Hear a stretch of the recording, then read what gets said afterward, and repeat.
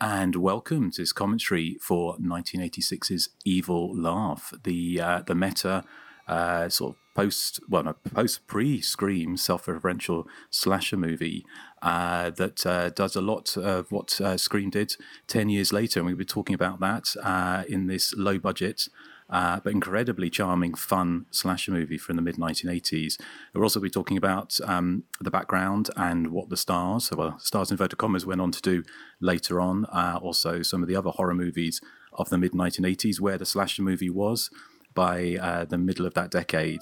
Also, some of the controversies and also some of the fun background stories to this movie. We are collectively The Hysteria Continues. I'm Justin Kurzweil, the author of the slasher movie book and also the webmaster of Hysteria Lives. I've been writing about slasher movies for almost a quarter of a century now. Even I can't believe that. But I'm joined today, as ever, by my co-host, Eric. Do you have an evil laugh? No, because I'm such a nice person. Wow. Well, fun fact was, the evil laugh in this was actually Dominic Brascio, who was the director of the movie. So, but Nathan, can I hear your evil laugh? Well, that's pretty good, actually. Yeah, maybe better than the one in the movie. It's a little more of a cackle, I'd say, than a laugh. Yes, indeed. So excellent. And finally, but by no means least, Joseph, let's hear your evil laugh. Yeah, it's not going to happen, Justin. Okay, all right. We're not performing monkeys, Justin. Okay, well, fair enough. So, Evil Laugh. When was? Well, let's start by obviously, if you probably watched the movie before listening to this commentary, and if you haven't, then obviously suggest as ever watch the movie first, because obviously we will be spoiling the surprises in this movie, and there are a number of them. But I mean, my first time seeing this movie, I don't think it was ever released in the UK, as far as I'm aware. So probably going on for 20 years ago, I kind of managed to track down I think it was a Dutch VHS version. And back in the day in Holland, they would release movies on VHS in English with Dutch subtitles. So it's an incredibly difficult movie to see. I kind of guess, was that the same for you, Eric? Yeah, I'd seen it in a bootleg I suppose about 20 years ago, not that long ago really, but yeah, it was a bootleg copy for me. VHS, could barely make out what was happening. And Joseph, I know that you're obviously an aficionado of the video stores back in the 80s. Was this one that you rented often? Yes, I rented this in the very early 90s. I can confirm that it was released in the UK. It was a clamshell release by Palace Explosive Video. And interestingly enough, on the box, it says a 1985 production. Interesting. Well, it must have been. It's not one I came across back then, but interesting. So, Nathan, how about you? Was this one you used to rent back in the day? Yes, and I love the artwork. The phantom-looking killer with the battle axe behind the girl. And I was interested in when I read the back of the VHS box, and the magazine Teen Set says Friday the 13th meets the Big Chill. Would you guys agree? Yes, I saw that quote, and it's on the VHS box as well, and yeah, let's go with it. Well, let's discuss some of the cast. I mean, it's kind of more of a cameo appearance here as Gary Hayes as Jerry, who is is he kind of a surgeon, or the whole, I'm sure as you've seen the movie, the whole kind of plot as it is this guy buys this house which used to be an orphanage where a mass murder of children took place some years ago, and then he comes back and is essentially bumped off within the first 5 minutes. So I guess he's kind of like the Janet Leigh with the bleached blonde hair. I don't know if that's supposed to be a Psycho reference. I don't know what his hair was like normally. It's very interesting that the killer here decides to just leave his heart laying out. I mean, the killer would have no way of knowing that later they're like, oh, there's a heart out. Let's cook and eat it. Well, didn't they? I think it's because the delivery boy was turning up and he couldn't bring a heart, but he didn't have the monkey brains or something as well, which to my vegan sensibilities is particularly horrific. But so I kind of guess the killer somehow knew that they were into that kind of weird, wild kind of carnivore eating. which is kind of very strange. Kind of the whole thing of that is it's kind of a movie that sort of almost it kind of plays into the supernatural at some point, which is never really expanded upon. And then you have these kind of hints, the kind of cannibalism thing, which is kind of you know they do end up eating the heart at a dinner party later on, but it's very much a slasher movie. And obviously we'll talk about the pedigree of the slasher movie and the people involved in it as we go along. Now, are you saying that there's a supernatural element because of the killer's teleporting abilities? Well, there's that, but also, isn't there? I mean, they hear the strange voices come out the closet. That's the vent. And the tape recorder. Yeah. Come on, Justin, keep up. But it certainly wasn't. I mean, it wasn't the only kind of slasher movie that would have played around with that kind of supernatural bent, as it were. Because I mean, by 1986, when this was made, or perhaps it was 85, late 85 when it was made. Slasher movie. Always talk about the kind of golden era to be 1978 to 1984. And by 1986, there was definitely branching out, trying to look for different angles to keep the slasher movie. There's the skeleton, the meat around the bones really is adding something different to it. And also, a question for you: do you view this movie as homoerotic? Yes. Yes. Very. There's a lot of shirtless men. Some very overt male nudity later from the character of Mark, who we see here. And a guy grabbing another guy's butt. Yes. Yeah, Barney. Barney grabs the other dude's tuchus.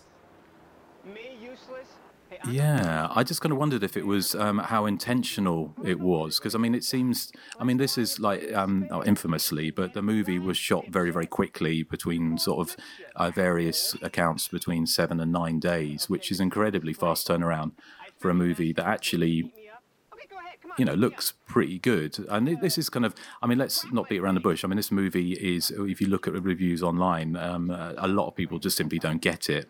I mean, it was barely reviewed the time it was released. Most people think it's terrible. For me, I've always thought it was like, it's, for want of a better term, it's like a breezy slasher movie, like it's a slasher movie with a real sense of fun. You can tell the cast were having a blast making it. And talking of blasts, there is rumours that I've seen floating around the internet that there was a blast on set of the most unfortunate kind when the septic tank exploded and showered everyone in shit, basically. Now, whether or not that was, I've also seen it just happened because they had 40 people staying at a house out in the country that plumbing wasn't designed for that amount of effluence, and it just overflowed. But I kind of prefer the story of the exploding septic tank. It kind of, it's what a blast, literally. And you give us that story as we see the image of the character of Johnny urinating on this biker. I hope nobody's having their lunch. Yeah, it's kind of, it's definitely, the whole movie is kind of tongue-in-cheek, isn't it? I mean, there's no two ways about it. It's not taking itself particularly seriously.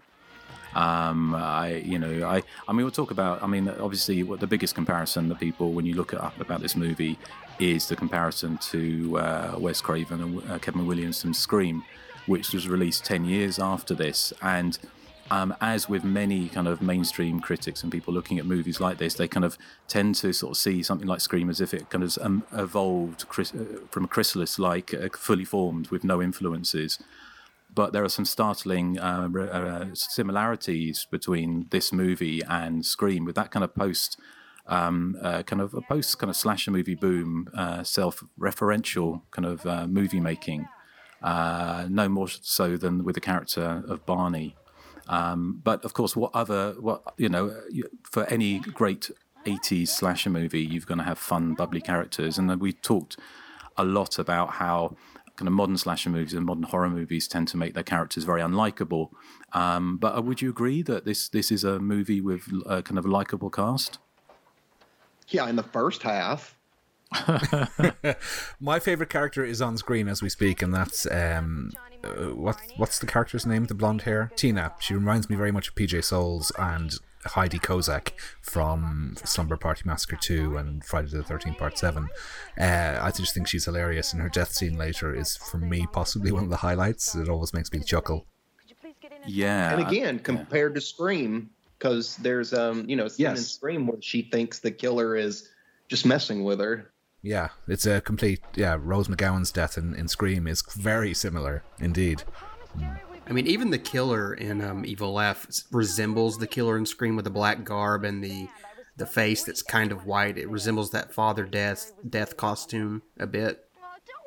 It kind of reminded me. I know you've seen the film The Final Girls from about 5-6 years ago, and there's a character called Tina in that who's the kind of the blonde bimbo, sort of not too bright character who's kind of. And I did wonder if it was a tribute to Tina in Evil Laugh. It might be a bit of a stretch. And, Tina has that Fonzie touch. Well, if you see enough of these movies, I mean, the characters start to blend together, so they might remind you of someone. Who knows?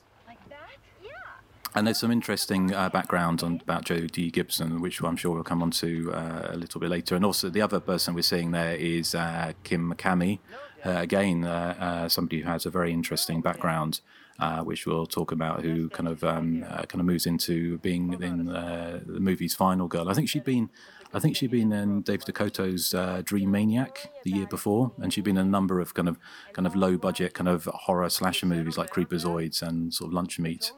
But yeah, she went on to have a very different type of career, which again we'll definitely kind of cover when we get to it. But we also have the characters here. This is something you didn't see that often, apart from it kind of reminds me of the yuppies at the beginning of Texas Chainsaw Massacre 2. Yeah, that's what I got. I got that vibe here from them as well. I love their hats. Yes, it's that kind of matching kind of, what do you call that kind of flat cap, isn't it? Which was a fashion statement for yuppies for a moment in the mid 1980s. Tony Griffin, who sort of plays the Sammy, who's the the main sort of yuppie, the yuppie guy. And I was looking up. He was the son of famed crooner Merv Griffin, who sung "I've Got a Lovely Bunch of Coconuts," which was a nice little touch. And he was kind of in quite a few things around this time, sort of in the sort of late 80s and to early 90s, early 2000s, like Spaceballs, Drop Zone, Squint. And I think he kind of retired from acting and he's doing into screenwriting and also kind of growing wine in California.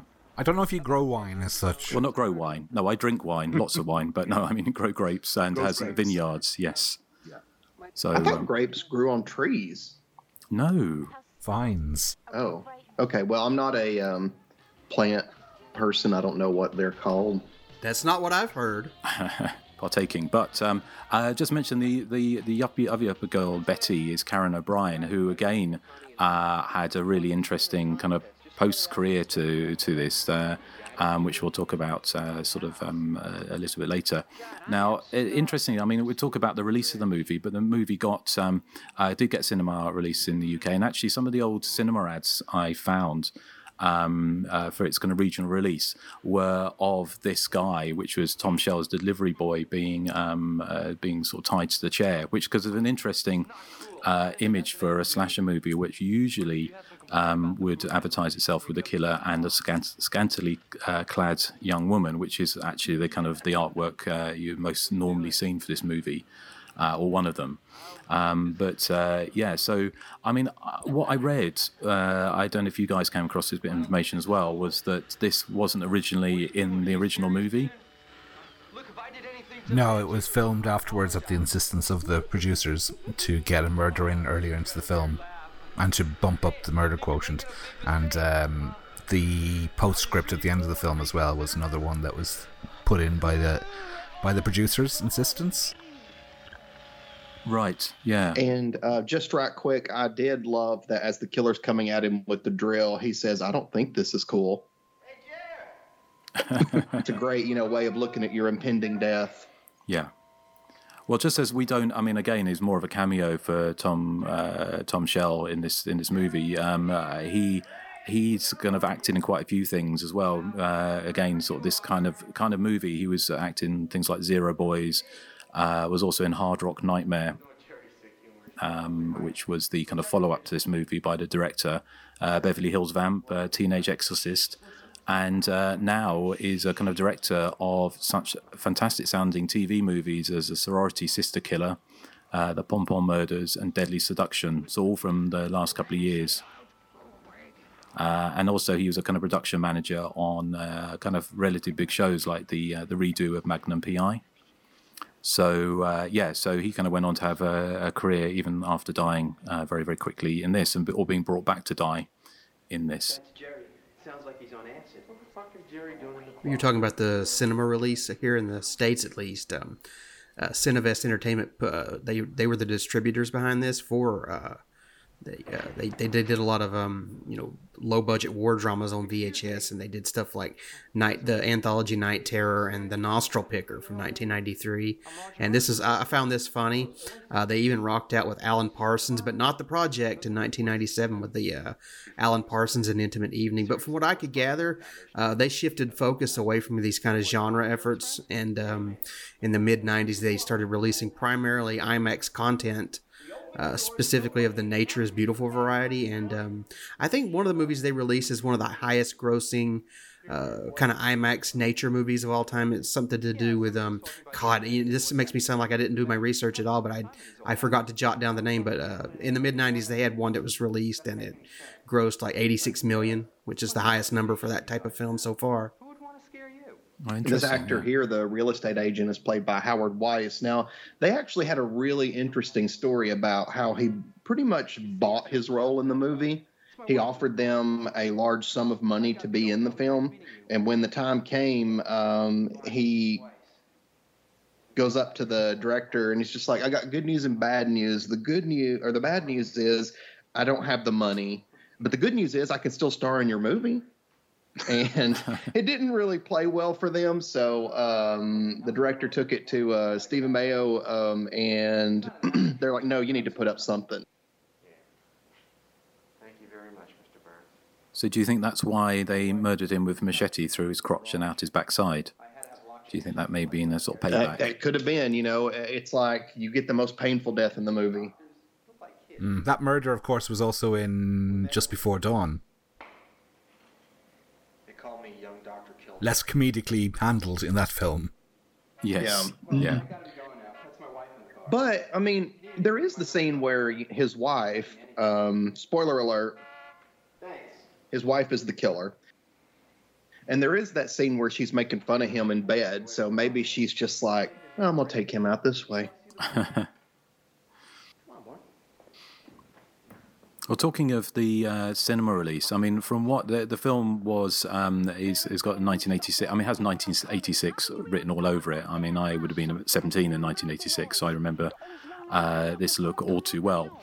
But it didn't get a release until 1988 to cinemas, kind of pre coming out on video, and it came out on video, I think, December of 1988. And from what I can see, the only things I can see was that it was released regionally to the Baltimore area, and also in the March of 1988, and also in North Carolina at drive-ins on a double bill with Neon Maniacs. It was also released to Newport News, Virginia, as well. I saw an advert for that. Okay. Well, I just wondered, I mean, there seems to be a few connections with North Carolina, because I know Kim McCamey is kind of, she is from North Carolina, and Stephen Bios, his family home was there as well. So I wonder if there's more connections to North Carolina. I mean, it's one of the things that it's clearly a movie. I mean, the palm trees give it away that this was filmed outside of LA, and there was so many slasher movies made in the hills above LA back in the 1980s. You can half imagine film crews bumping into each other as they made them, but it's kind of quite unmistakable. I just hope this place. Again, talking about the cinema release, it actually ran from March until July, so it had a 4-month regional window, which is pretty impressive for a film of this budget and type. Well, it apparently made. I mean, I don't know what the box office was, but apparently made a very tidy profit because the a film that was shot essentially over a week for very little money, went on to make a tidy profit for its investors. Certainly.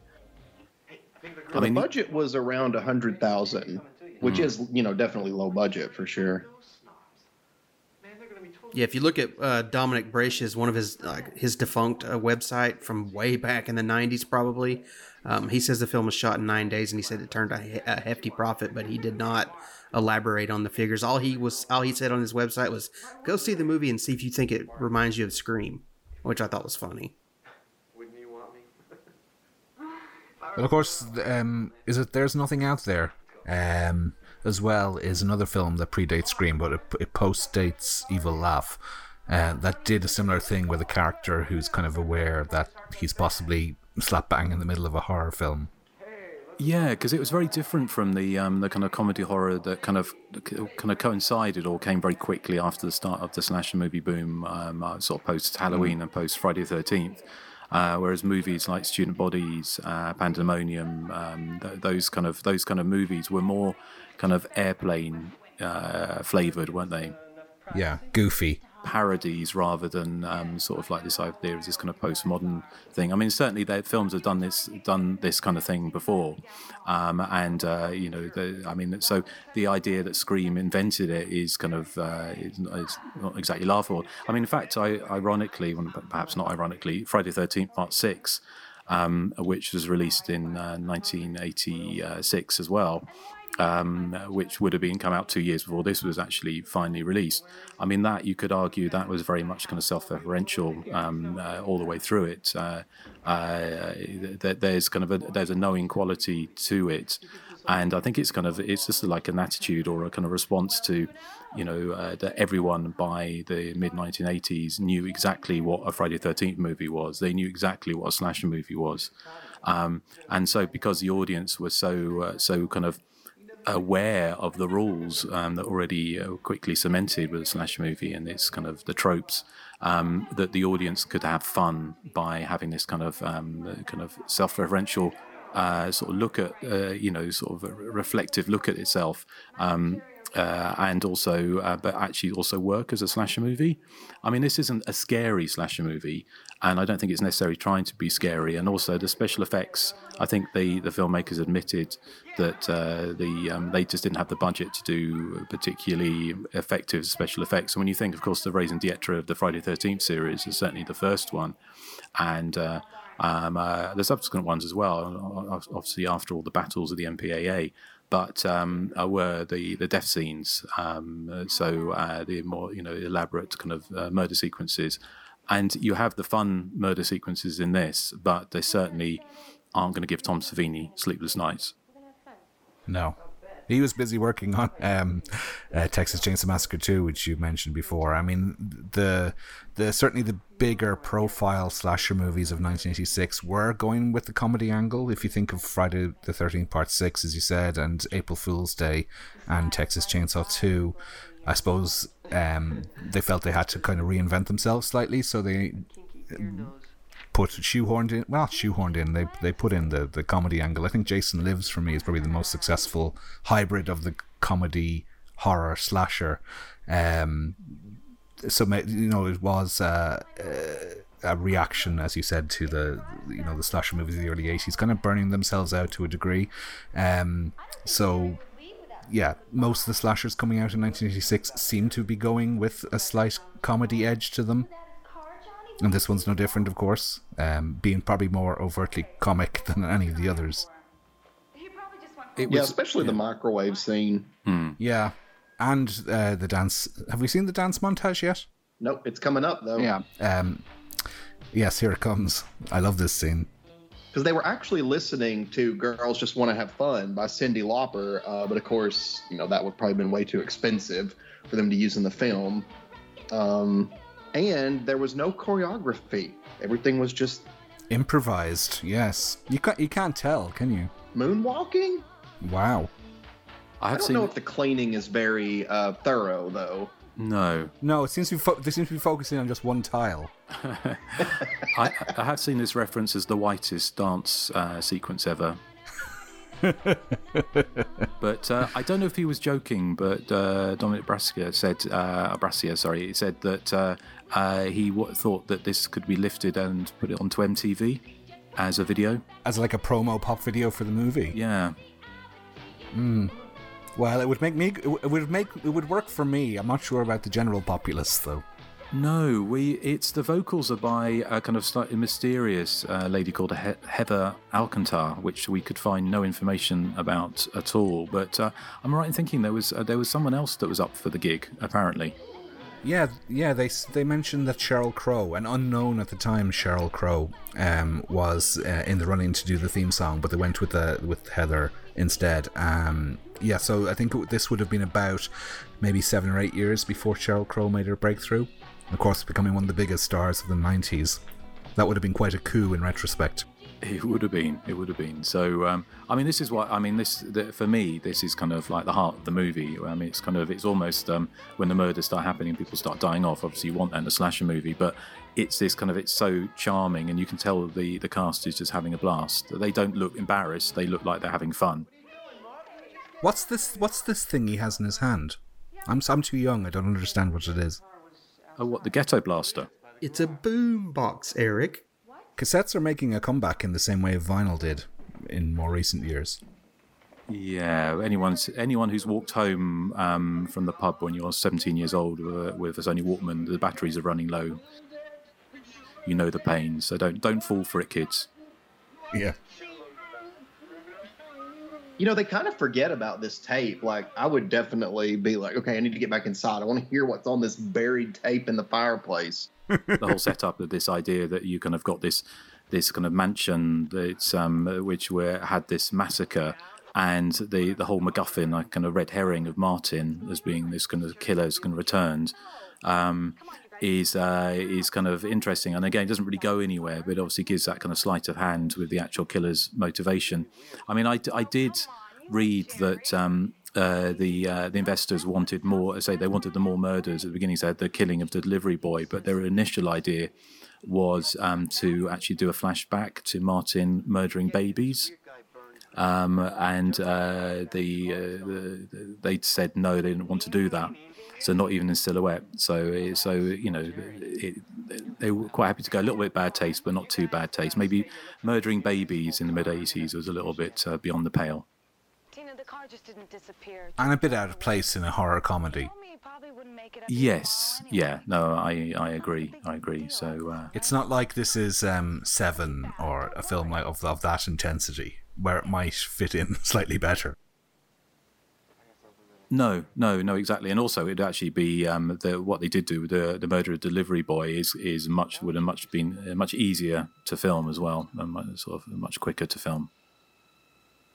Because if you think about the murder of the delivery boy, the killer really has no reason to kill him. It's not like he has anything to do with reopening this house. He's just dropping off groceries. Poor guy. The emphasis on the gross, and he's dropping off livers and hearts and brains. Yeah. If you ask me, he deserved to die then. Yeah. And I was going to say, if I were them, I would honestly be very annoyed at Jerry because he's the one opening this house and he's not helping them whatsoever. Now, I know he's dead, but they don't know that. You could have a drinking game for every time a character says, well, when's Jerry going to get here? Where's Jerry? I mean, I would think I would be a lot more suspicious the fact that he's never around. I would be very concerned about that. But they have excuses throughout the whole movie. Oh, he probably forgot something. Oh, he probably went to town. But it's as in every sort of teen slasher movie, and I use the word teen in inverted commas here because most of the cast are in their late 20s, early 30s. I think Barney, the guy who plays Barney, was 32 when he made this. 34, which is even worse. Yeah, well, he was. I mean, it's kind of the whole sex and death is kind of like the twin pillars of a slasher movie, and so I guess Jerry plays second fiddle when the hormones start raging. This prank is really funny, but he did ruin that bed. I mean, has he pushed the knife up through the mattress, or is it is there a gap in the mattress? Is it two mattresses pushed together? Oh, I don't know. I always assumed that he tore a hole in the bed. Yeah, that's not cool. No, what would Jerry think? Well, this scene right here is kind of like, isn't it like The Haunting? Like, I'm not grabbing your hand, or Evil Dead 2, I'm not holding your hand, one of those kind of gags, but instead of a hand, it's the guy's ass. What I like about this scene is that Mark thinks it's really kinky to have somebody squeeze his bottom. I mean, that's quite vanilla. Well, he's just meant to be the jock character, isn't he? I don't think there's much personality going on there. Although, arguably, he's the one character in the movie that the camera lingers on his nakedness more than any other. But this character is Miles O'Brien. Is that his name? Now, his career subsequent to this seemed to involve being in a lot of those sort of straight-to-video erotic thrillers from the 90s with titles like Scorned 2 and Sexual Roulette. So, the fact that he's quite willing to take his clothes off in Evil Laugh, makes sense then when you see what he did after this. I read a funny story as well about behind the scenes after, or during the sex scene. They would have people come over and cover them up, and of course Jodie Gibson was very open, about herself, very very cool with the nudity and everything. And after a couple of times of them bringing a robe over to cover her up, she was like, I don't need this, and she would just walk around topless between takes.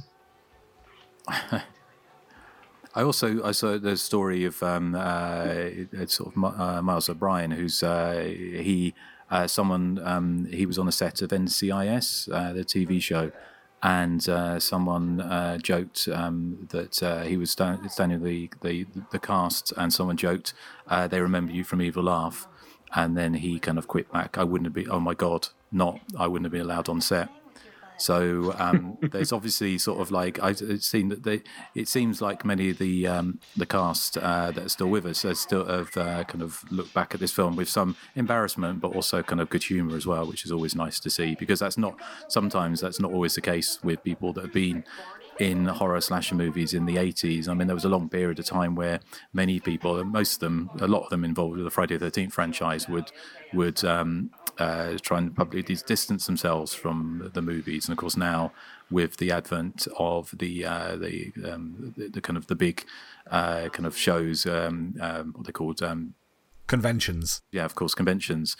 Although I don't know if there will be an Evil Laugh convention. Probably not. I don't know if there ever has been one, but sadly... Well, not a convention dedicated solely to Evil Laugh, but I'm sure at a general horror convention there could be a little table for Evil Laugh that would generate some interest.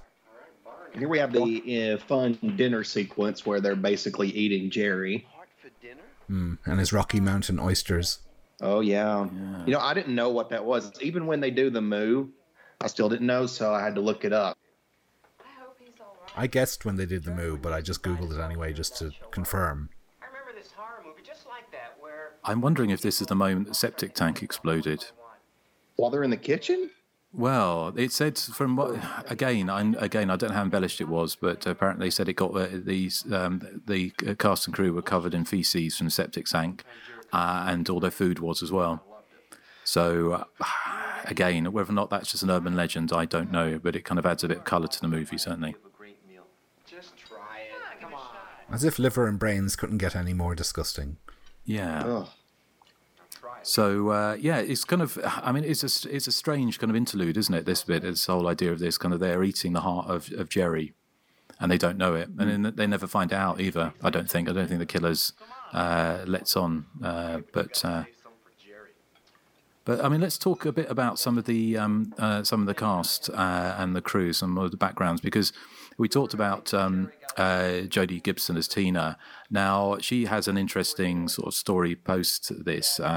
She became quite infamous after being arrested as a Hollywood madam. I mean, this is all kind of, sadly, she passed away earlier this year in 2022, time recording. But I mean, all this is kind of recorded fact. She kind of, after being in this movie in the sort of late 80s, she moved to, well, she's probably already in Hollywood, but she set up a modeling agency, which became a kind of escort agency. And she got arrested and served 22 months imprisonment in the Central California Women's Facility. Interestingly, she said, just a quote from, I mean, she wrote a number of books about this, her life, and kind of what happened. And from her own website, she used to record under the title Baby Doll as a recording artist on her defunct website. But I found this a short paragraph, and she said, "For 13 years, I owned and operated one of the largest and most exclusive escort services in the world, spanning over 16 states in the United States and Europe. While ruling the evenings as a Hollywood super madam known only as Sasha, I serviced the sexual secrets of the rich and famous, employing over 300 girls and catering to over 1,000 clients. Even Heidi Fleiss had to come to work my service in 1990 before ultimately going out on her own, leading to her arrest in 1993. There was no sexual scenario I did not orchestrate or delegate." So you have to wonder if she had any arse grabbing going on. Come on, guys, stop this. I read also that she, her mother, ran a talent agency that discovered a young Tom Cruise. But my favourite fact about her is that she claims that she once had a jam session with Echo and the Bunnymen in a club in London. Oh, really? I didn't know that. Yep. She was. I did see some stuff with her, and also she had some fun with. As one of the other, I think she wrote on. I wrote a message to Johnny Venacour, who's coming up as Freddy, a kind of cameo appearance, and sort of mentioned that about Evil Laugh, and they had a bit of a laugh about it. So again, looking back at this with fondness. Now, are the Rocky Mountain oysters, are they belonging to Jerry or the delivery boy, or are they actually a bull's testicles? Do we know? What do we think? Well, wow, the killer would go to a lot of trouble if the killer's, using human balls. Yeah. Are we really talking about oysters and balls in the same sentence? Well, that's what they're eating. Yeah. Oh, here's Chief Cash. I love Chief Cash. What mid-80s slasher movie about a butterball sheriff? What would it be like? I mean, are there any thin sheriffs in slasher movies? That's what I want to know. Ironically, maybe Scream. He's not like heavy. He's not like thin, but he's not heavy. And isn't the sheriff in the My Bloody Valentine remake a dreamy TV pin-up type? That is true. Well, that's not the 80s, so... Yeah, true. But it's kind of certainly a slasher movie trope from the 80s, is having the butterball sheriff, which of course, is fantastic, although probably not very good at chasing the killer. But the actor here is Hal Schaefer, and he was in a few other titles, like Barfly, The Squanderers, and a film called Hammer Down, which I'm not familiar with. I think Barfly is the one with Jack Nicholson and Faye Dunaway. No, it's Barfly Mickey Rourke. Oh, is it? I'm thinking of a different film. Sorry. Apologies. Yes, no, I think you're right. Because it's strange. I mean, this whole kind of monologue he gives about the delivery boy, isn't it? Sort of saying he's looking for him, he's run away before, and not to worry, and don't, it's. And then there's this whole thing of the he's got Freddy watching the place with binoculars. I was a little bit confused with that. Is there? They're staking out the house because. Maybe they're just making sure that there's no funny business going on. Well, I mean, if this place was the site of a murder 10 years ago, I assume, and it's been closed that long, I assume somebody would want to check on it just to make sure that there's. I mean, it's a slasher movie. Of course, there's going to be like a 10-year later coda, and someone's going to go look at it. And also, somebody, I mean, obviously the killer has been painting "Stay Away" on the house and the for sale sign, so somebody doesn't want that house opened. Well, it's kind of that again. There's lots of sort of references back to the Friday the 13th franchise, isn't there? And essentially, as we find out, the realtor's wife is the killer, and because she was the mother of Martin, who was wrongly accused, apparently, of abusing the children and then going on a killing spree. So she's punishing people returning to kind of the site of the crime, which is very Mrs. Voorhees, isn't it? Yeah, absolutely. Yeah. So presumably the stay out is her trying to warn people to, just in the same way as Pam Voorhees did by poisoning the water at Camp Crystal Lake and trying to stop the site being reopened. It's kind of pushing her over the edge into a killing spree. And, here we have the most intelligent character in the film, Freddy, who literally sees somebody in the Chief's back seat and then decides to just walk up there and check it out. So it's the actor Johnny Veneker, I'm not sure if I'm pronouncing that correctly, that had been in Savage Streets with Linda Blair and also Lord of Illusions. He kind of went on to... He's actually studied at the Lee Strasberg Institute in New York for acting, although you may not necessarily realise that in Evil Laugh. Harsh. Well, it's a fun performance, but I'll stand by that. But he kind of he's went on to be kind of a celebrity acting coach, and he kind of worked with Scott Baio. Baio? Is it Baio or Baio? Baio. Baio, yeah, Scott Baio on 45 and Single, and also was behind quite a few reality TV shows. And just a little bit of slasher synchronicity, he was also on a radio show with Danny Bonaducci, who, of course, had his head put through a television set in Deadly Intruder. Spoiler alert. Another 80s slasher movie.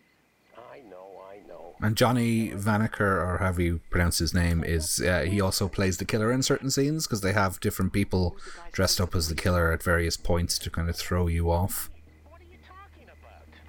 And, in an interview, they mentioned that he was really bad about getting his face in the shot, which they didn't want to, to see the killer's face or anything, even with the mask on. In certain scenes, they just wanted to see the killer, from the neck down. But, Johnny was an actor, so of course he wanted to get some screen time. And who can blame him? He was also, I think he was assistant producer on this, and because it was it was Stephen Baio and Dominic Brassia and this guy were kind of it was kind of a joint production with a company called Wildfire Productions, which I could find absolutely nothing out about at all, unfortunately. So I mean, he was very much more involved behind the scenes, as you mentioned. He kind of shadowed the killer, played the killer in some scenes, and also did sort of behind the scenes things, which is not uncommon on a kind of very low budget slasher movie from the 80s. They wrote the role of Freddy specifically for him. He also went on to be a producer. Well, all three of them re-teamed really for Hard Rock Nightmare, which is the film they did after this, which is another slasher movie that pushes its supernatural angle a bit further than this one does. That's all I'll say. I won't spoil it for anyone. But one of the producers on this actually... I have his name written down somewhere. He also produced a film called Hard Rock Zombies before this, confusingly. But he had nothing to do with Hard Rock Nightmare. Krishna Shah is the producer's name. He also produced Sleepaway Camp 4, The Survivor, which I haven't seen still to this day. But is that the one that's supposed to be really bad? Nathan? It's basically just unreleased footage. It's not a full movie. That someone cobbled it all together to make you could barely call it a movie. Okay, it's just basically a collection of scenes. I mean, only if you want to see, someone wander around in the woods a lot. As she's not going to be on screen for much longer, although we don't actually see her death scene, Karen O'Brien as Betty. She was in a number of films around this time, and she went on. Her first audition actually was for a film called Private Resort with Johnny Depp, and she was on sort of a lot of TV sort of shows around this time, like A-Team, Family Ties, sort of movies like that. And apparently, she was a single mother and decided to move into commercial acting to spend more time for her kids. But most interestingly is that she jacked that all in and was basically kind of hotfoots around the world, photographing in war zones and kind of highlights human rights issues. So she said she found her calling card in the refugee camps of the Kosovo War in 1999. So on her website, she says, from staying in a crack house in Zurich, bribing police officers in Albania, attempting to be smuggled into Libya, and talking my way into prisons and jumping off moving trains. So from Evil Laugh to kind of one of the world's most respected reportage photographers from war zones and other kind of essaying other human rights issues. So kind of an interesting career trajectory for her. Why do you think that the killer drove home to hang out with her husband for just a little bit, only to drive back to the house? I kind of guess it's kind of nobody has a theory. They call it a red herring. I do wonder if that's also a fish. That is indeed. But I do wonder if they kind of came up with the identity of the killer at the last moment, which certainly wouldn't have been unusual in a slasher movie. Yeah, because I'm pretty sure I was pretty sure that when I saw this for the first time, I thought Connie was going to be the killer. Well, Connie does turn out. She does seem very invested in like the story of the house. Yeah. And she sort of goes off on tangents and little soliloquies about Martin and that. So I thought, okay, she's probably the killer. But was I wrong? Wouldn't you be annoyed if you turned up to this house thinking you're going for a fun weekend of dancing in short shorts and listening to 80s pop music and sort of cleaning that you were in a murder house? Well, I'd be more upset about having to do all the cleaning and hard work. Yeah, without the guy there that they're there to help. Yeah. I can imagine Eric singing, "I'm overworked." Yes. I need a break. I love that song. Yeah. Yeah.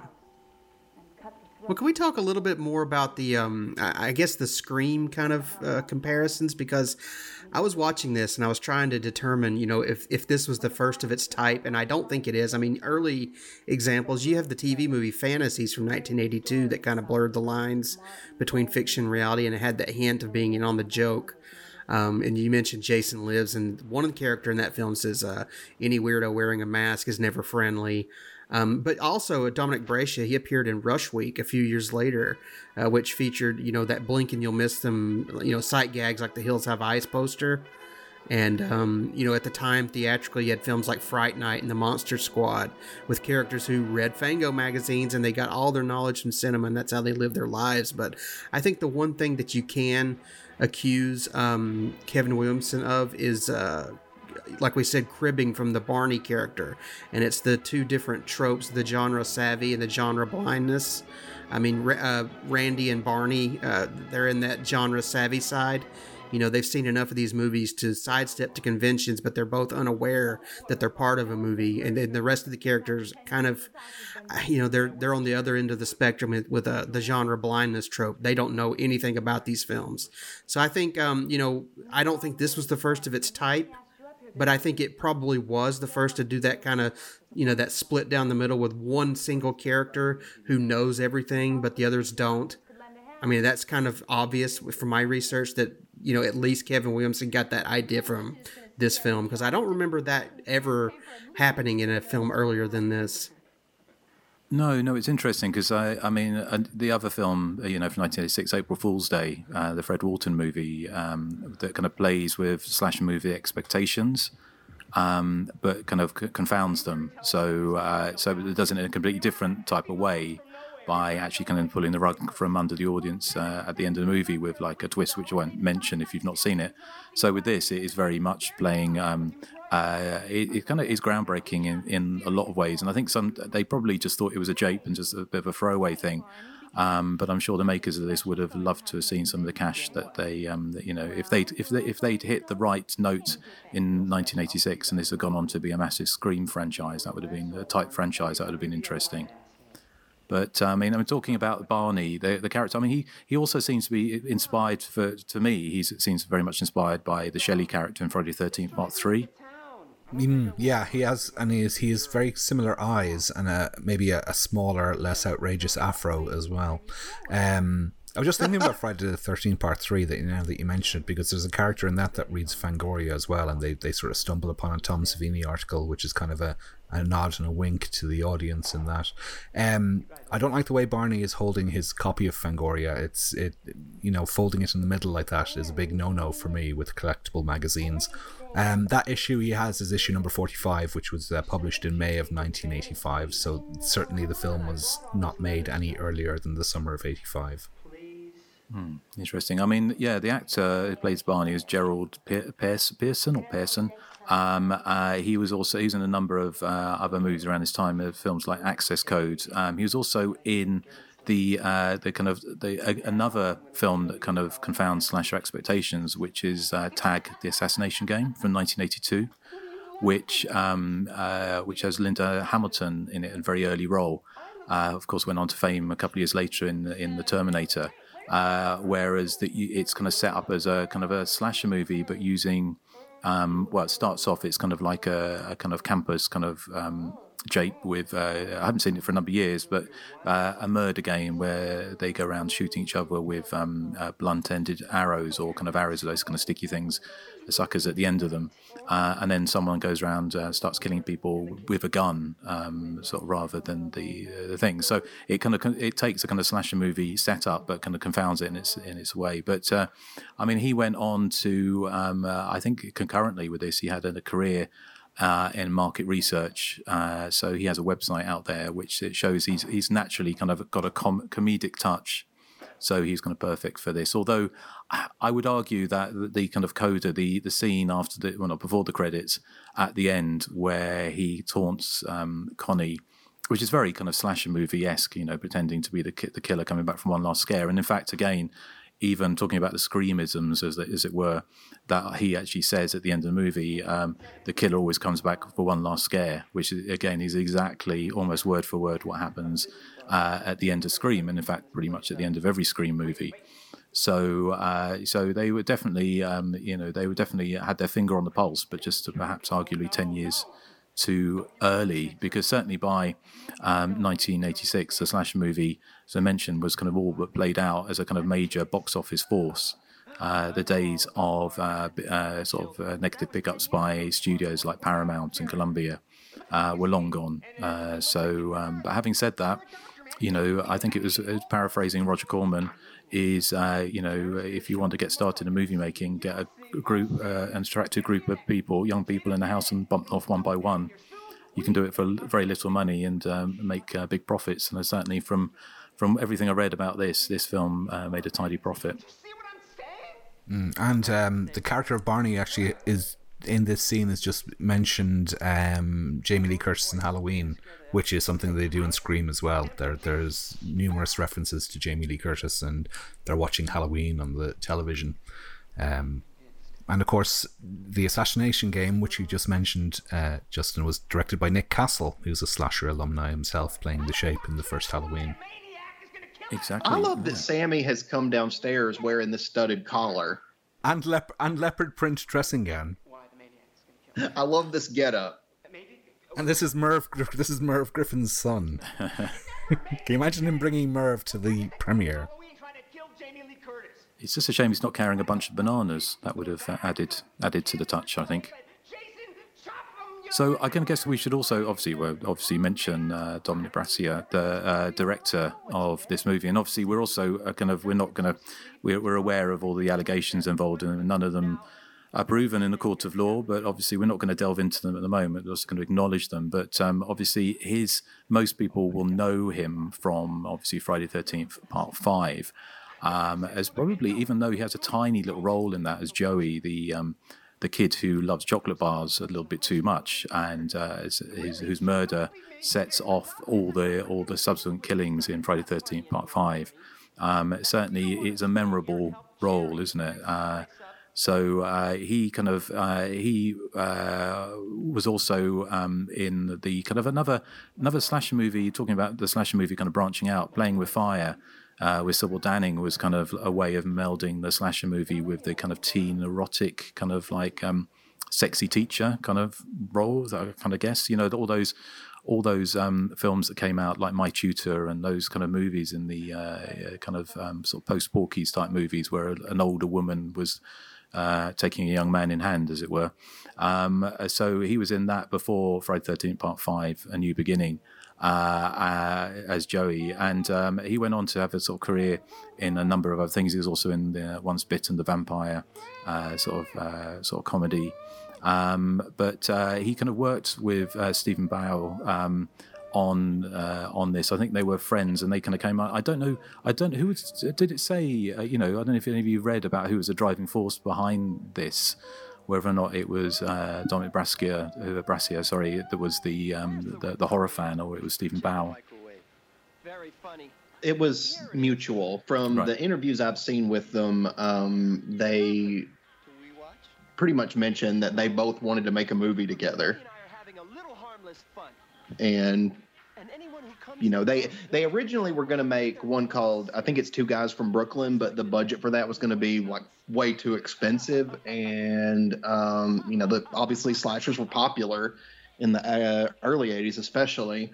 So, just kind of go the slasher route. And but it definitely was a team effort because they both really wanted to. I mean, I did read that Dominic Brascia wasn't originally going to be the director. I mean, he actually went to Stephen Mayo and convinced him to let him direct the film. And, of course, that saved them money as well. So turned out to be a good thing, I suppose, budgetary-wise. Well, I mean, interestingly, Brascia was kind of on his website, which is now defunct, because the actor, he passed away in 2018, I think.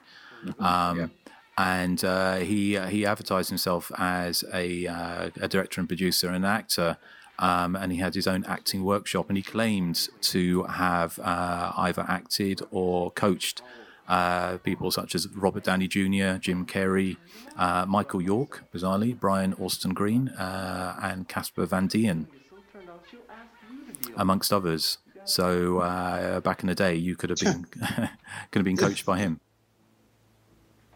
The others I can kind of see, but Michael York, that sounds kind of suspicious. I wonder if he worked with him at some point, maybe rather than coached him, perhaps. But possibly. I mean, obviously he went on to do Hard Rock Nightmare, following this fairly sort of quickly, and he kind of settled into a kind of a radio career, which apparently he got fired from one by being a bit too Joe-esque, I think, with his co-workers apparently, and not getting on with them. But he went on to have a fairly successful radio career before his death. So. And apparently I did read, and it seems a bit unlikely that that he was offered a 3-deal picture deal with a major studio, but he said he was tired of making horror movies, so he turned that down. This nursery is going to be my favorite room. Yeah, it was Vestron. Him and Bayo were like offered Vestron, and they turned it down. And then he later regretted it for money's sake. If you love it, and not at first. Well, because Vestron, when they offered the 3-picture deal, they weren't going to pay them for Evil Laugh. Like, that was kind of Vestron's deal, is we'll distribute Evil Laugh for free, but, we are going to give you this 3-picture deal, which, they turned down. They also took the film to Troma, but Troma wasn't going to give them any money, so they did not go that route either. Troma, that's the last people I would assume to be picky about something like this. Well, I don't think it was necessarily picky. I think it was just they were watching their money, and they were just like, hey, we can give you distribution, but we're not giving you any money up front. Each one had been tied down. Well, I'm saying they've wasted their money on lesser efforts, I'd say. Oh, I like Troma movies. Saved all the children for last. Well, I was going to say we haven't mentioned Kim McCamey, Cut their little throats. playing Connie here. Now, of course, I mean, she's probably, to a certain section of people watching this, she's probably most recognisable as she went on to be the American adult star Ashlyn Gear. Poor boys who had distinction of she kind of one of the few people who went on to working in adult movies that also had a concurrent kind of non-adult career as acting as well. I'm just so fascinated. So she appeared in the sci-fi series The X-Files, and especially Space Above and Beyond. You don't understand. And so she had, as I mentioned before, she had like a career, Some children would all before her adult career in kind of horror B movies, such as obviously Evil Laugh. We mentioned Creepazoids and Lunch Meat. But apparently she was incredibly successful. In fact, she's probably one of the she's one of the most successful female adult stars of the 90s. Apparently, she won 4 acting awards at what is quoted as the pornographic equivalent of the Oscars, and was nominated, awarded Female Performer of the Year. She also worked, or she was on the I think it was on Vivid's label. She was on. I know she actually worked with her, but she was Terry Weigel. Was on there, and if that name rings any bells, she was another actress who did low-budget slasher movies before working in adult movies, and she was in Cheerleader Camp. The Aisling Gear, she originally, when she moved to Los Angeles to pursue a career in acting, she actually had a double major in communication, broadcasting, theatre arts, and she said herself that when she moved to LA, she wanted to become a famous movie star. And said that becoming an adult star wasn't on her radar at all, but she said she had no regrets. Now, famously, the end of the movie when there's a shower scene, and this is something that's often brought up when in relation to Evil Laugh. She said that when she was asked to do a topless shower scene, she refused. And many commentators have sort of pointed out the irony of her then going on to become an adult star. But I think she kind of retired from kind of any kind of film work, adult film work or otherwise, in like 2005. And apparently the irony perhaps is she's now a realtor in Texas. So hopefully she hasn't got any haunted or orphanages where mass murders happened 10 years ago on her books. She also worked with Glenn Morgan and James Wong on the 2001 film The One, starring Jet Li, and also she worked with Glenn Morgan again on the remake of Willard, starring opposite Crispin Glover. Did you mention that she did body double work for Basic Instinct? Yes, I think she was the Proposal. Yeah. Yeah, I think she was the Roxy body double in Basic Instinct, because obviously Sharon Stone had no qualms with showing her body. But I think the character of Roxy might have been her. She might have body doubled her, I think, because they look very, very similar. Yeah, I mean, no judging whatsoever. I mean, at all, But she's actually, I think she's pretty good in this, and especially as she, as the movie goes on, as a final girl. She's very credible, I think. I mean, she does go for the gun like pretty much immediately. In this scene, I think you can really tell it's a woman as the killer. Well, it's patently obvious, isn't it? Look. No? It's definitely someone a smaller statue. Wasn't there a similar killing in what's the one set on the Island of Blood? I think there was a machete out the arse in that as well, but I might be wrong. Well, there's one in Just Before Dawn. Yeah, we've mentioned that, haven't we? I just don't remember a machete me, face to face. I mean, and this is where I start to say that the friendship group is not that friendly, because he's basically convincing his buddy here to hit on Connie, who is engaged to be married to another friend of theirs. Mm. And he set him up to humiliate himself as well by rubbing himself. Now, this is going to surprise you guys, but I really wasn't familiar with this guy's brother, Stephen Baio, because I have, and you might want to sit down for this, never in my life seen an episode of Happy Days. Or Charles in Charge. Nope, haven't seen that either. Yeah, come on, Eric. I know. I don't know. I don't know how I managed to avoid Happy Days, but I did. See, Eric, Joni actually does love Chachi. That's the difference. I know you're going to get that reference. I think being a little bit older, I was kind of a kid in the 70s, so Happy Days was a bit of a firm fixture, because in the 70s, if you're old enough to remember, there was like a fascination and a trend for everything 50s. Well, there was in the early 80s as well, because I was looking at Happy Days. It apparently ran from 1977 to 1984, which would have been sort of, round about my time, but I was just more into Incredible Hulk and Wonder Woman. Well, fair enough. But yeah, I mean, there's not a massive amount about Stephen Bio on online that I could find. I mean, obviously he sort of existed or operated in the shadow of his more famous brother. But he kind of, I did see that. I mean, it sounds a bit cruel, but it's kind of referenced as being almost famous. Is a term I've seen sort of bandied around about him. But he did he was an actor and producer, and he kind of.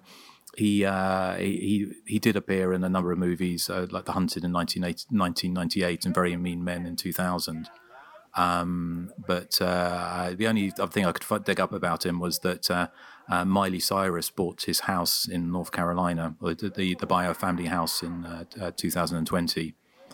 So, but apart from that, he's obviously a very private person. But I think the obviously kind of like you can tell that fans of slasher movie have made this, or certainly people very well versed in the kind of what makes a slasher movie work. What, because of this blue balls soliloquy? Well, that was the thing. I actually had to look up blue balls. I kind of knew kind of vaguely what it meant, but I didn't realise, what it's basically. It's. Did you know it's slang for epidemal hypertension? Oh, it's a real thing, is it? Well, that's what I looked up, and it says it's thought to occur when you get sexually aroused for an extended period of time, but don't have an orgasm or ejaculation. We're treading dangerously close to seagulling nail gun massacre territory with this conversation. The movie brings up blue balls, doesn't it? It's not us. Yeah, but the movie doesn't tell you like specific medical terms for it, Justin.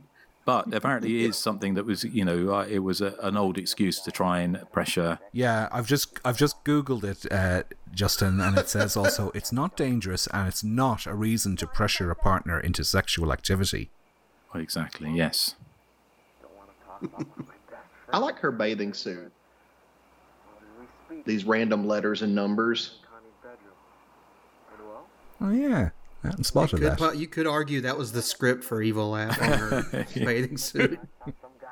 Or it's our notes for this commentary. I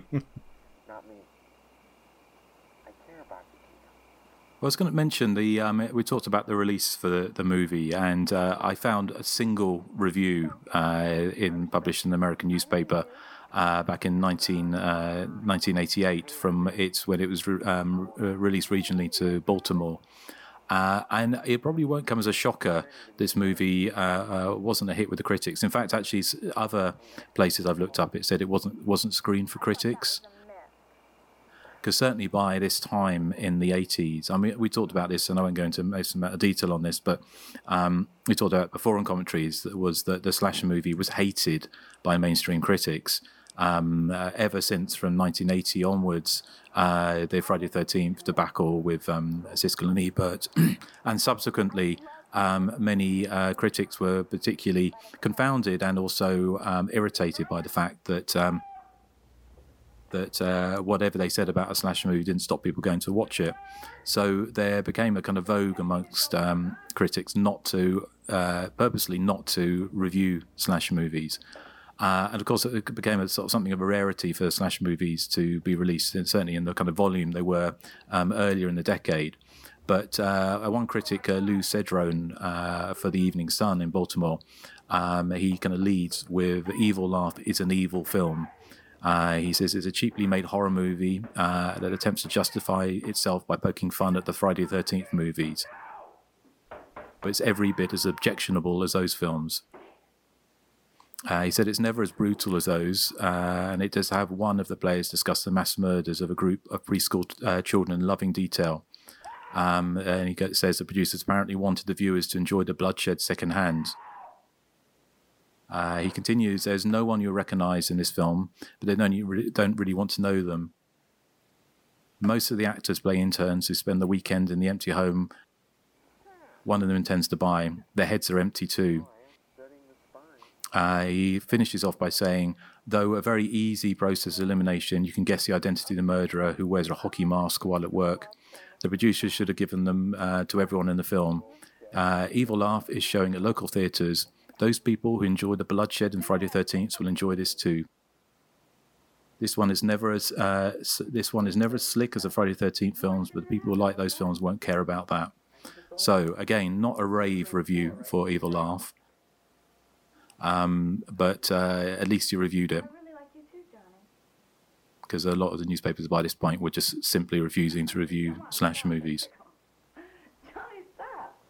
It also got a review in Variety. Did you see that one? I'm not sure if I did, actually. Yeah, it says, title refers to the cackle of a mass killer preying on a bevy of young med students and interns who spend the weekend at an abandoned orphanage. Kids are there to fix up the place for Jerry, who's planning to buy it and refurbish the facility, but he's killed in the first reel. While the youngsters party, the killer picks them off. Identity of the fiend is linked to a murderous event there 10 years ago. Attempts at black humor, including unwitting cannibalism, are ineffectual as filmmakers Brescia and Baio emphasize a wise guy character who keeps commenting on events resembling things happening in Friday the 13th or Halloween films. Most viewers will be well aware of the genre cliches without prompting. Gore effects emphasize plenty of hemoglobin. Finale, involving heroine Kim McCamey, is rather silly. It's not that. I just don't want to get started. Okay, well, I found a review as well in the Video Movie Guide written by Mick Martin and Marsha Porter, and they rate their films on a scale of 1 star to 5 star, and there is a rating below 1 star, which is a symbol of a turkey, and that's exactly the rating they give to Evil Laugh. They say hack writing and an uninspired ending deliver this film into the halls of loserdom. Now, on the same page as Evil Laugh, they give their reviews of Exorcist II: The Heretic, Evil Speak, and Eyeball, which are all films I love, and they all get a turkey as well. Well, they sound like a bunch of turkeys. Yeah, they sound like lots of fun. Like, I just always wondered here with the axe death, like, how did she think that was a joke? I mean, that would be very talented if you could make a prank where you literally slam an axe into someone's head. Yeah. Right in front of someone else. I'm sure David Blaine could probably do it. It's interesting, this scene that we're looking at here, because we mentioned the similarities to Scream. This is kind of similar to Scary Movie when Shannon Elizabeth gets killed, which was kind of that spoof on Scream. Where she's like, oh no, don't kill me. And she thinks it's a joke. Good night, Johnny. If you're discussing Scary Movie, also the hand on the butt scene is in Scary Movie as well. In a different context. Yeah, that's true. Well, it's kind of the, the Rose McGowan death scene in Scream is very much like that, isn't it? She's kind of taunting, or, or Mr. Killer, don't kill me, type thing. So, again, it just seems, I don't know, sometimes there are coincidences in life. It just seems a big coincidence that, the scenes are so similar.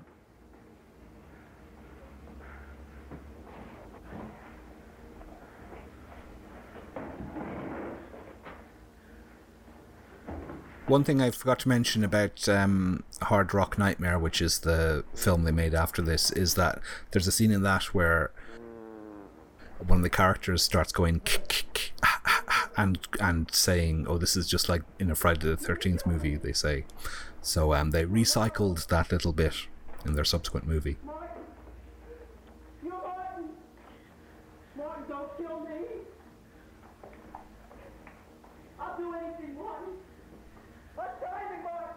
Look, Martin, did you kill us because you think we're doctors? I'm only an X-ray technician. Now, apparently, I was reading they said that because a lot of people raise their eyes, I don't know why, because a microwave doesn't work if you open the door.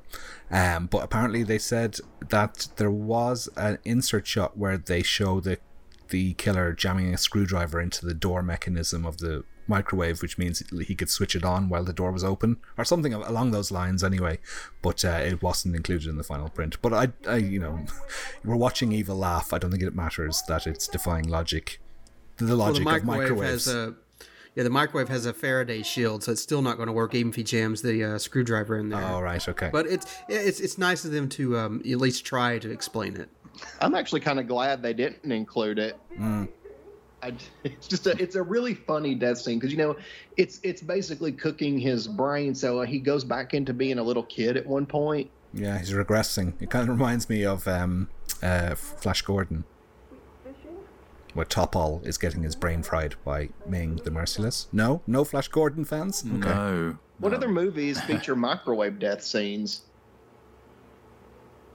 Urban Legend and the Willies kill a dog in a microwave, which Urban Legend again isn't there a connected to the Scream series. Yeah. Isn't there a severed head in a microwave in Superstition? It is Yes, my there favourite is. microwave death. Yeah, the exploding severed head in the 1982 movie. So That microwave death scene was very bloody, and I don't remember it being that bloody on the old VHS release. Do you guys remember that much blood? Because I don't. It did seem excessive to me also, yeah. Yeah. Interesting about that video release from Celebrity Video.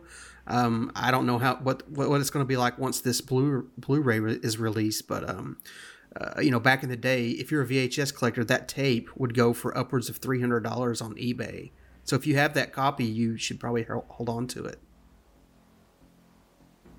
This is like Friday the 13th as well. It is. It is. It reminds me of the "What Is Going On" scene in Friday the 13th. Are you guys okay? I did find one kind of positive review, or relatively positive review of the film in At NathanJohnson.com. No. Yes. No, it was in Legacy of Blood, which is a kind of the slasher movie by Jim Harper, which is definitely worth picking up if you haven't. I think it's published maybe 10 or 15 years ago. And he kind of, I mean, he's one of the few critics who tapped into the kind of the what they were trying to do with this.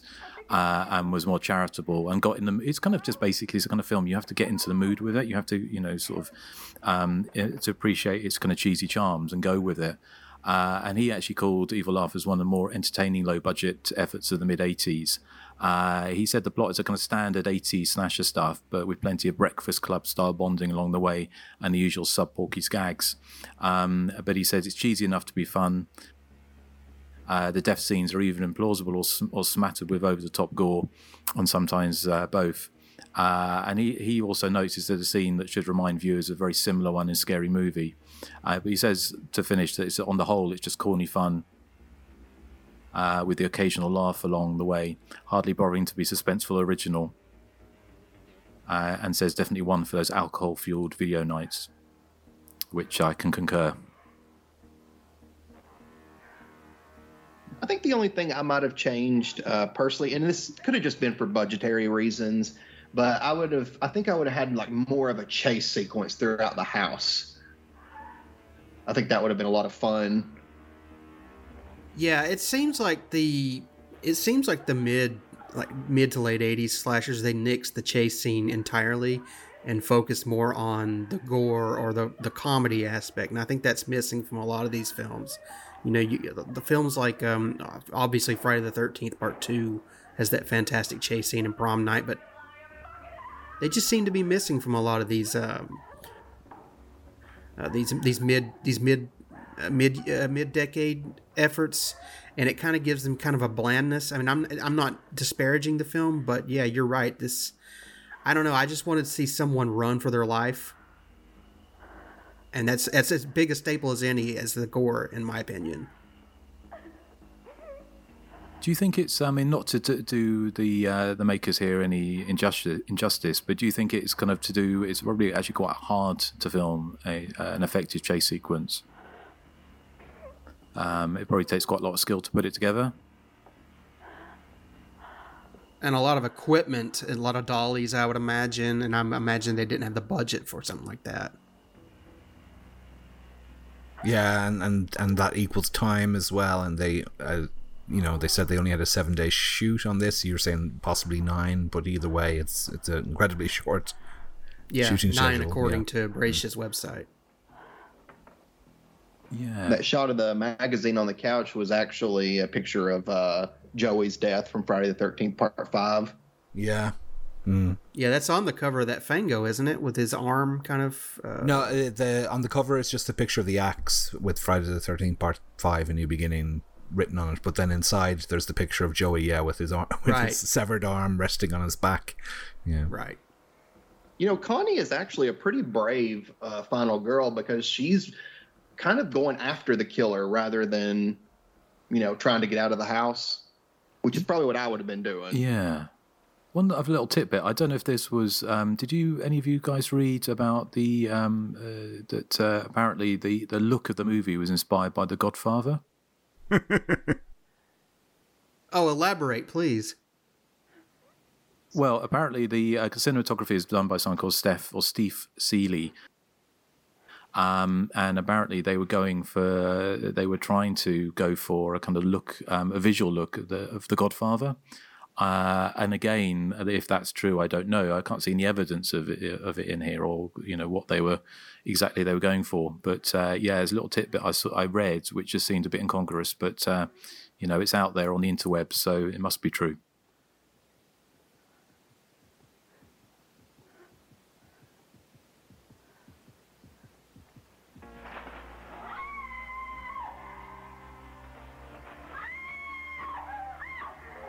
I mean, this here is the the slasher standby of finding all your dead friends. Oh, very happy birthday to me. Yeah. So here we're coming up to confrontation with the killer. I mean, did you have any thoughts about the mask? What is the mask? Is it a hockey mask? Yeah, you said in the one of the reviews you read out that they said hockey mask, and I was kind of taken aback by that because I didn't view it as a hockey mask, but maybe it is. Well, there are hockey masks that are kind of blue like that and white, but it looks more like it's painted on. It doesn't even look like a mask to me. Yeah, I think it looks like more like a balaclava than a sort of hard plastic hockey mask. Why did it? I was just going to ask why the killer wears blue, like, toilet scrubbing gloves. Well, you don't want to get blood on your hands when you're trying to murder some people. Yeah, but why the blue, the toilet scrubbing gloves? Could they not afford a pair of black gloves? I mean, the mask to me looks a bit more like the kind of Mexican wrestling masks, the kind of lucha. Yeah, the luchadora. That's it. Yeah. So again, what slasher movie worth its salt without the killer explaining their motivation at the end of the movie? So we find out that this actress, who I can find nothing about, is Susan Grant. There was like nothing. I think, unfortunately, the name is so not generic, but so kind of such a common name, and she's not credited as doing anything else. So maybe she was using a pseudonym. I don't know, but I think she's actually quite a fun. She's a fun character when she's playing that kind of eccentric self before this with a bit too much makeup, and then playing the kind of Mrs. Voorhees inspired killer at the end. But yeah, I just came to a complete dead end when I was trying to find any more information about her. So I did feel kind of bad for her. I mean, Martin was done pretty wrong, even though they said he wasn't very nice, though. Did Martin die? What happened to Martin? I'm pretty sure he died, didn't he? Didn't he kill himself? Because didn't they say something about he died in a fire in the house? It was something along those lines, wasn't it? Which kind of then seems strange because there was no damage. The house didn't burn down. Can we just talk? I mean, I know this is kind of jumping the gun by like 2 or 3 minutes, but can we just talk about the absolute hell that these two characters have been through? And Barney is witness to it, and yet he pulls this very cruel practical joke at the very end here. It's a complete 180 by that character. It reminded me of Night School, that ending with the prank in the car. It's like they go through absolute hell, and they know they've went through absolute hell. They should be, in some kind of a trauma session to deal with their issues, but no, he's pulling practical jokes, dealing with murder. Connie's fiance is dead, and he thinks it's appropriate to play a joke at the end on her after that. I'm like, no wonder he gets stabbed with scissors. was also the idea that Connie then becomes a murderer herself. Well, this is what they were saying in an interview, is that there was the possibility of an Evil Laugh 2. You know, and it's I suppose, is it coincidental that it ends in kind of a similar way to Friday the 13th: A New Beginning, when Dominic Brasco was featured in both?